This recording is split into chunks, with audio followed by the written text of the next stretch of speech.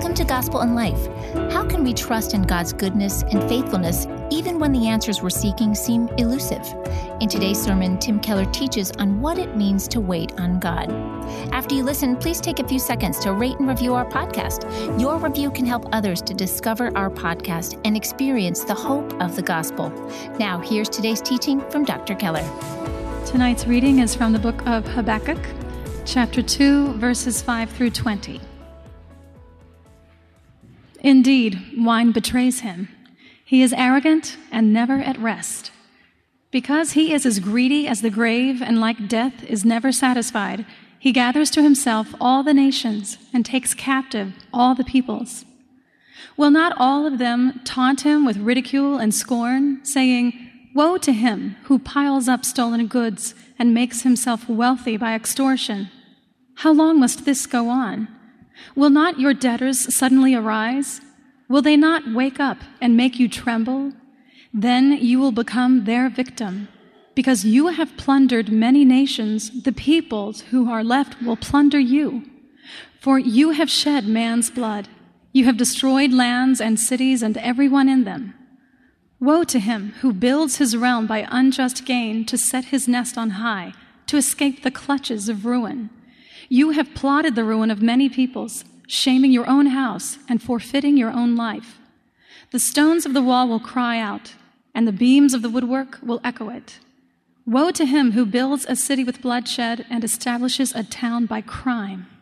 Has not the Lord Almighty determined that the people's labor is only fuel for the fire, that the nations exhaust themselves for nothing? For the earth will be filled with the knowledge of the glory of the Lord, as the waters cover the sea. Woe to him who gives drink to his neighbors, pouring it from the wineskin till they are drunk, so that he can gaze on their naked bodies. You will be filled with shame instead of glory. Now it is your turn. Drink and be exposed.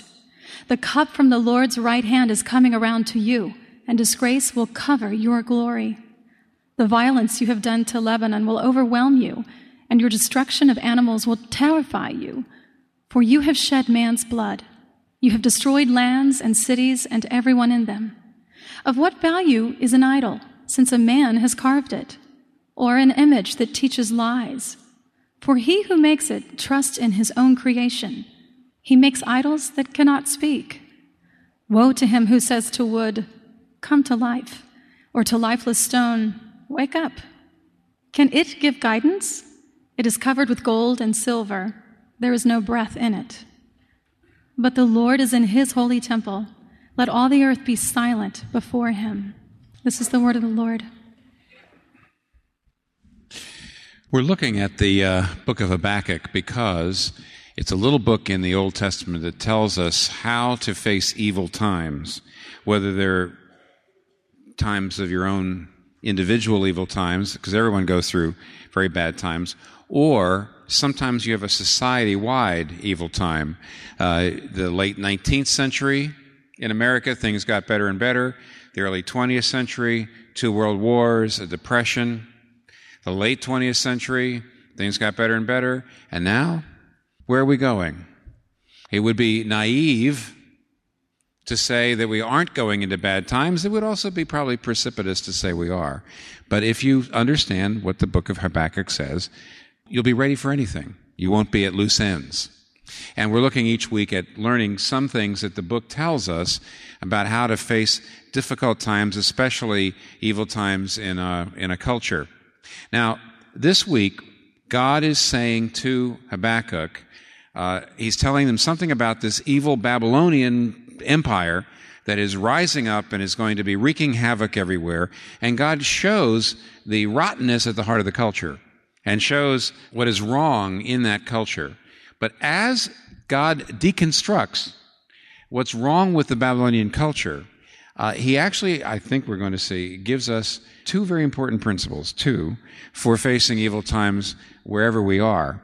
And those 2 principles are, in evil times, you have to understand with the head the source of the evil, and you need a consolation for the heart in the face of the evil. With your head, you need to understand the source of the evil that's surrounding you, and with your heart, you need a comfort or a consolation to help you face the evil. And those are the two things we learn here. So first of all, we learn in this text something about the how to understand the source of the evil. During this great recession that we're in right now, I've been reading the New York Times editorial page and the Wall Street Journal editorial page every day, and they do not in any way say the same thing at all. Both of them are trying to find people to blame. And the New York Times approach is trying to find, I won't tell you who's who. One narrative is, the problem is the greedy business capitalists. And the other approach is stupid, idiotic government, intervention, ill-conceived, bad government policy. The one says we need more government regulation. The other says we don't need government regulation. They're all trying to find different people to blame, to say, this is the source of the evil times. This is the source of the collapse and what's gone wrong in our culture. The Bible doesn't let you do that. The Bible is nowhere near as simplistic, dare I say it, as either the New York Times or the Wall Street Journal's editorial page. You can write that down. Put it on your blog. I don't care. And here's how we see this. In the center of the denunciation of the Babylonian society and culture, we see all kinds of sins that we identify as a sign of rottenness, a sign of evil. So you have in there ruthless, greedy business practices, you have bloodshed, you have violence against the poor and the weak, and you saw that. But at the top and at the bottom of the description, up in verse 5 in the beginning and down in verse 18 near the end, there are two bookends, you might say, two sources of the evil that when we look at them, we begin to realize aren't so remote. I mean, it's very easy to read this and say, oh yeah, these Babylonians, how awful. They're out there, burning cities to the ground, killing and raping everybody, and probably none of you have done that. And so it's pretty easy to say, well, this isn't me. But look at the bookends. The source at the top of all this evil in verse 5 is, he, that's the Babylonian society, he is arrogant and never at ease and never at rest, because he's greedy as the grave, as insatiable as death, gathers to himself all the nations and takes captive all the people. Now, the reason why the Babylonian culture is filled with people who are trying to make money and have militaristic power is because in their center, they're proud, arrogant, and they're empty, and they need to clothe themselves with glory. Over in verse 16, it tells us that the Babylonians were trying, in all of their effort to accrue power and wealth, to cover themselves with glory and honor. Two female celebrities, one of which you probably have heard and one of which you may not have heard, in interviews over the last few years have been very open about why they were seeking fame, why they were seeking accomplishment. One of them was Madonna in her very famous Vanity Fair interview back in the 80s, admitted that she really didn't feel like she was anything special, and she was out there trying to achieve higher and higher levels of celebrity and fame, because she said, when I achieve a new level of celebrity and fame and accomplishment, for a brief period of time I feel special, and then it goes away, and I have to reach further. The other celebrity I'm thinking about is Chris Everett, who is a very famous, in fact, she's in the Hall of Fame. She's a great tennis player, terrific tennis player. And at one point in one of her interviews, she admitted that the reason she was so driven to be the best and to win, she says, winning made me feel pretty, which is an amazing statement. But here's what it means. It's just like the Babylonians. The reason they were out burning down cities, and the reason that Chris Everett was out there trying to win tennis tournaments, and the reason that you and I do so much of what we do, even if it's preaching, or whether it's singing, or whether it's making money, or whether it's, moving ahead in your career, or whether it's doing your art. If you know your own heart, you'll know to a great degree it's because we're insecure. We're trying very, very hard to cover ourselves with honor. We want to feel beautiful. We want to feel loved. We want to feel significant. And that's why we're working so hard. And that's the source of the evil. Lewis Smedes, great Christian writer, talks about pride like this. He's talking about arrogance, pride, at the heart of the evil Babylonian culture and at the heart of every culture, the heart of your life. He says this, pride, in the spiritual sense, is refusal to let God be God. It's to grab God's status for oneself. It's turning down God's invitation to join the dance of life as a creature in His world and wishing instead to be the creator, independent, reliant on one's own resources. And that is the great illusion. That's the delusional fantasy of all fantasies. That's the cosmic put-on. It's the fantasy that we can make it as our own masters of our own lives. And that fantasy leaves us empty, restless at the center. And so we're attacked by the demons of fear and anxiety. We learn to swagger, to bluff, and we look everywhere for people to use to buttress our shaky ego that this pride has created. Now, every new situation calls forth this question: what can I get out of this situation to support the need of my ego for power and applause? And every time you meet a new person, in your heart of hearts, you say, unconsciously perhaps, how can this person contribute to my need to prove that I am better than others? All of this is because we're empty at the center. Do you see yourself in that? If you don't see yourself in that quote yet, just keep coming to church, please. Lewis Smedes rightly says, unless you are profoundly so sure of your value and your worth and your significance that it doesn't matter that much what people say about you. It doesn't matter that much how you're regarded. It doesn't matter that much, how you're received, because you're so sure of who you are. And nobody is, by the way. If you're needy and you need acclaim and you need applause and you need people to tell you you're okay, then you're out there using people. You're not serving people. You get into every relationship. You say, I want to be with these people because they make me feel good about myself. I don't want to be with these people because these people make me feel bad about myself. You're using people. You're not serving people. And see, that pride, which is the essence of every human heart, apart from the intervention of God, is the source of all evil in the world. Even the wicked Babylonians. Do you see yourself? So see, at the one end of this list of sins is pride. At the other end, in verse 18 and 19, is idolatry. Any life that is not based, and any culture that's not based on the glory and the grace of God will be based on an idol. It will take something good and raise it to an ultimate. It'll take something relative and make it an absolute. And we do that because of our pride. See?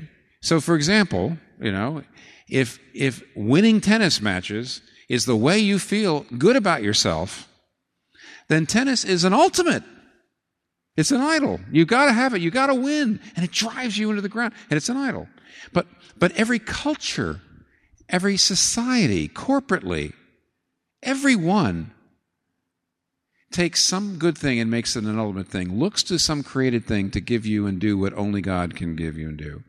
And that creates seeds of destruction in every culture. So, for example, if you're part of a traditional culture, if you're, and many of you are, if you're part of a culture or come from a culture in which family is the absolute, that's the idol. Family means everything. In those cultures, we call that conservative traditional culture. Because family is an idol, that leads to honor killings. It leads to women as chattel. It leads to killing gay people just because they're gay. But if you come to our culture, which is highly individualistic, what really matters is individual freedom, individual rights. That's the ultimate. That's the absolute. And what do you have in that kind of society? You have sex outside of marriage. You have family deterioration. You have abortion. Now, in verse 15, 16, and 17, in verse 17, it talks about environmental sin. Harming Lebanon, which is the forests, killing animals. But in verse 15, it says, woe to the one who gets people drunk so you can gaze on their nakedness, which is a euphemism, by the way, for having sex with them. Now, liberal people say harming the environment, that's a sin. And conservative people say sex outside of marriage, that's a sin. But only the Bible says it's all a sin. Because the conservative cultures and liberal cultures have their own sets of sins, but because they're based on idols, because they're based on making moral goodness and family the ultimate instead of God and His grace, or making individual freedom and fulfillment the ultimate instead of God and His grace. Every culture has got within it idols, and therefore the seeds of destruction. And that's the reason why, and this is the first point and very, very important. Every time evil times show up, everybody wants to find a scapegoat. Everybody wants to blame somebody. Everybody wants to say, those evil people over there, they're the ones that are bad. But if you understand your own pride and your own heart, and if you understand that every single culture, whether it's liberal or conservative, whether it's capitalist or socialist, whether it's traditional or individualistic, has got within it idols and seeds for own destruction, then you're not going to get into that game. Alexander Solzhenitsyn, in his famous book, The Gulag Archipelago, of course, has been interred. He was oppressed by the communists. And just when you think he's in his book about to talk about how horrible the communists are, here's what he says. Very Christian, he says. Let the reader who expects this book to be a political expose slam its covers closed right now. Oh, if only it were so simple. If only there were evil people out there somewhere insidiously committing evil deeds, and it were necessary only to separate them from the rest of us and destroy them. Then our problems would be solved. But the line dividing good and evil cuts through the heart of every human being. That's probably the most famous statement. The line between dividing good and evil cuts through the heart of every human being. Listen to this. Confronted by the pit into which we are about to toss those who have done us harm, we halt, stricken dumb. It is, after all, only because of the way things worked out that they were the executioners and you weren't. Now that is a profoundly Christian understanding of things. He says, the line between good and evil, pride, it comes from every human heart. Idolatry is at the root of every human culture. In every culture, some things are idolized and some things demonized. That's the thing that's going to save us. And these are the bad people over here who are harming us. But Christianity says our problem is sin. Do you want to know the source of evil in every evil time? It's me. It's you. It's your own heart. And it's infecting every culture. It's infecting every person. And for you to start saying, these are the bad people, you're part of the problem and not part of the solution.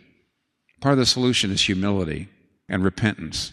It's amazing what Solzhenitsyn said. He says, when you're about to throw your executioners into a pit because of what they've done, if you're a Christian, you understand, you have a Christian worldview, you realize you have all the seeds in your own heart to be what those people were. It's only the grace of God that you're not an executioner. Do you get that? Do you understand that? How crucial it is when you're in evil times not to find the perpetrators and say, they're the horrible people, off with their heads. That's the Babylonian way. Don't you do that. Looking for a new way to deepen your faith and understanding of Christianity this summer? If you are, we'd like you to consider the New City Catechism Devotional. Based on the historic catechisms of the Christian Church, this devotional offers 52 weeks of thought-provoking questions and answers that explore the foundational beliefs of the faith. Each week includes a scripture passage, a prayer, and a brief meditation that will challenge and inspire you. Commentaries are written by contemporary pastors such as John Piper, Timothy Keller, and Kevin DeYoung, as well as historical figures such as Augustine, John Calvin, and Martin Luther. The New City Catechism Devotional is our thank you for your gift to help Gospel in Life share the hope of Christ's love with people all over the world. So request your copy today at gospelinlife.com/give. That's gospelinlife.com/give. Now, here's Tim Keller with the remainder of today's teaching. In Germany, everything was going wrong in the 1920s in German culture. If they had said, the line between good and evil goes down the middle of every human heart. Okay, no matter what culture, there's seeds of destruction in it. No matter what the human being, there's pride in it. But no, instead, they heard the Nazis say, the Jews are doing it. The capitalists are doing it. There's the problem. And they put the Nazis into power, and the rest is history. Do you know how dangerous it is not to have a Christian view of things when it comes to politics? in politics, you will say what Solzhenitsyn said, the line between good and evil goes down the middle of every human heart, and by the way, every political party. You know, when Solzhenitsyn says, when you're about to throw the executioners in the pit, and then you begin to realize it's only the grace of God that you're not the executioner. I've had people tell me, oh, if you believe you have God's absolute truth, you're going to be an oppressor person. You're going to be someone who divides the world into good and evil. And I always say it depends on what you think the absolute truth of God is. And if it's the gospel, and it is the gospel, then you'll know the problem is sin and the answer is grace. Not the problem is those people and the answer is these people. Okay, secondly, you need comfort. Oh, you need comfort. If you're going to face evil times, you need a comfort for your heart. And there are two wonderful verses in the midst of all this darkness. You notice how sudden they are? There's all this darkness, death and judgment and wrath and bloodshed. And all of a sudden, in verse 14 and in verse 20, there's these flashes of light in the darkness. I love that. They're actually they're stunning and sharp and surprising. You're reading along, and all of a sudden it says, the Lord is in his holy temple. All of a sudden it says, the knowledge of the glory of God will cover the world as the waters cover the sea. It's sort of like a flash in the darkness, and I believe this is how hope works.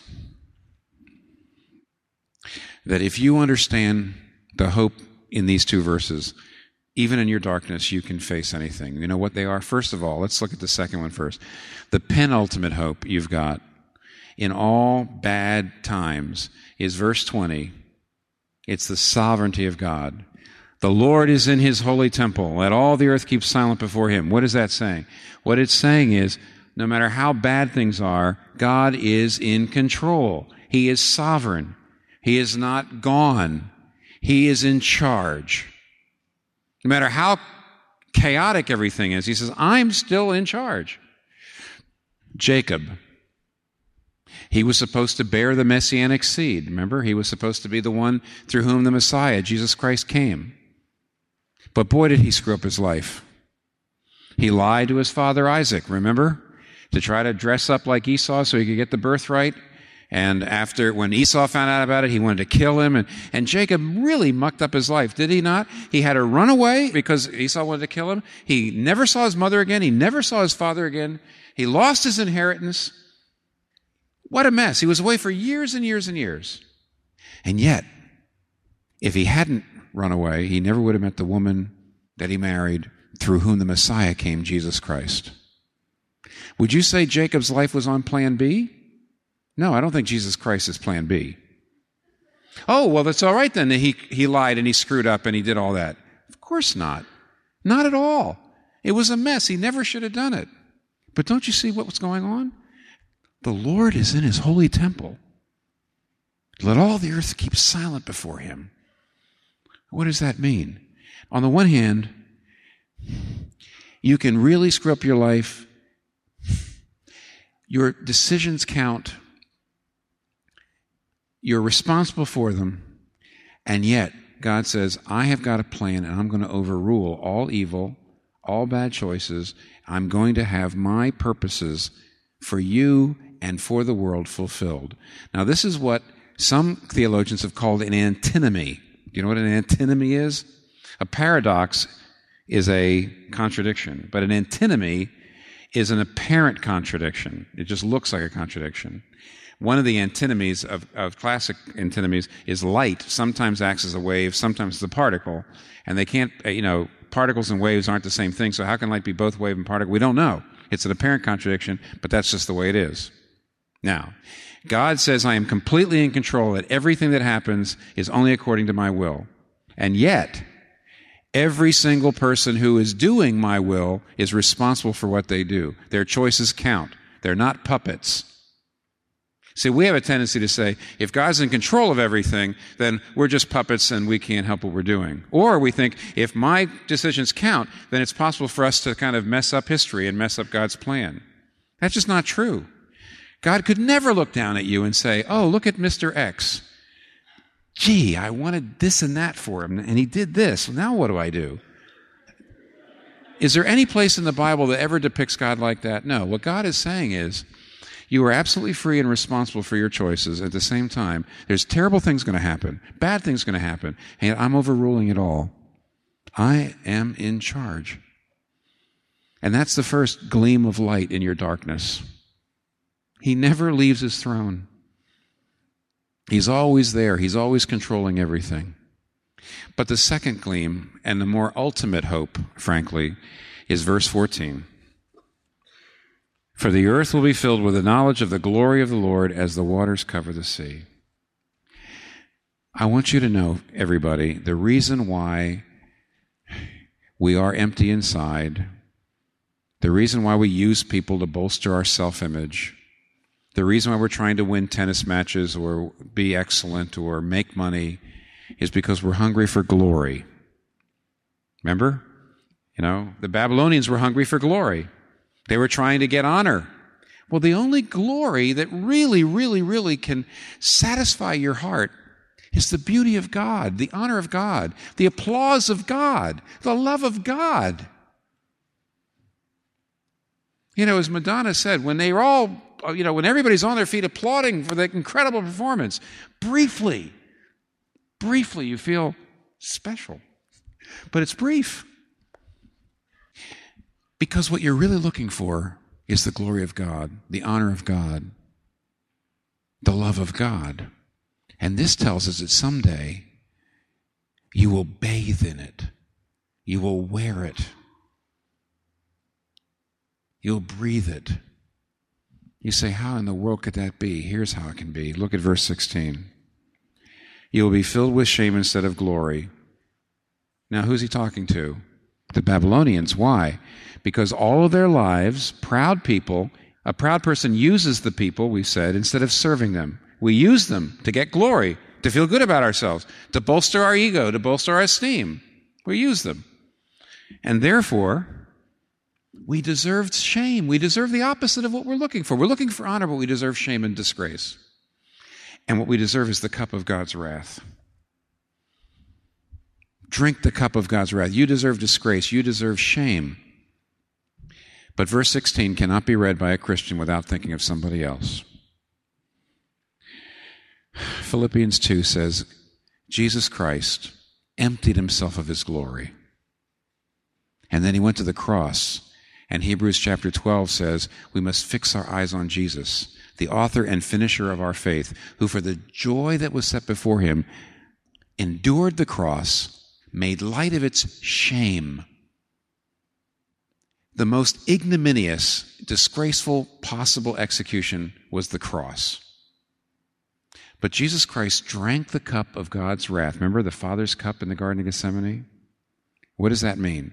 Jesus Christ emptied himself of his glory. The Babylonians and you and I tried desperately to cover ourselves with glory. Jesus emptied himself of his glory, lived a life of serving others, not using others.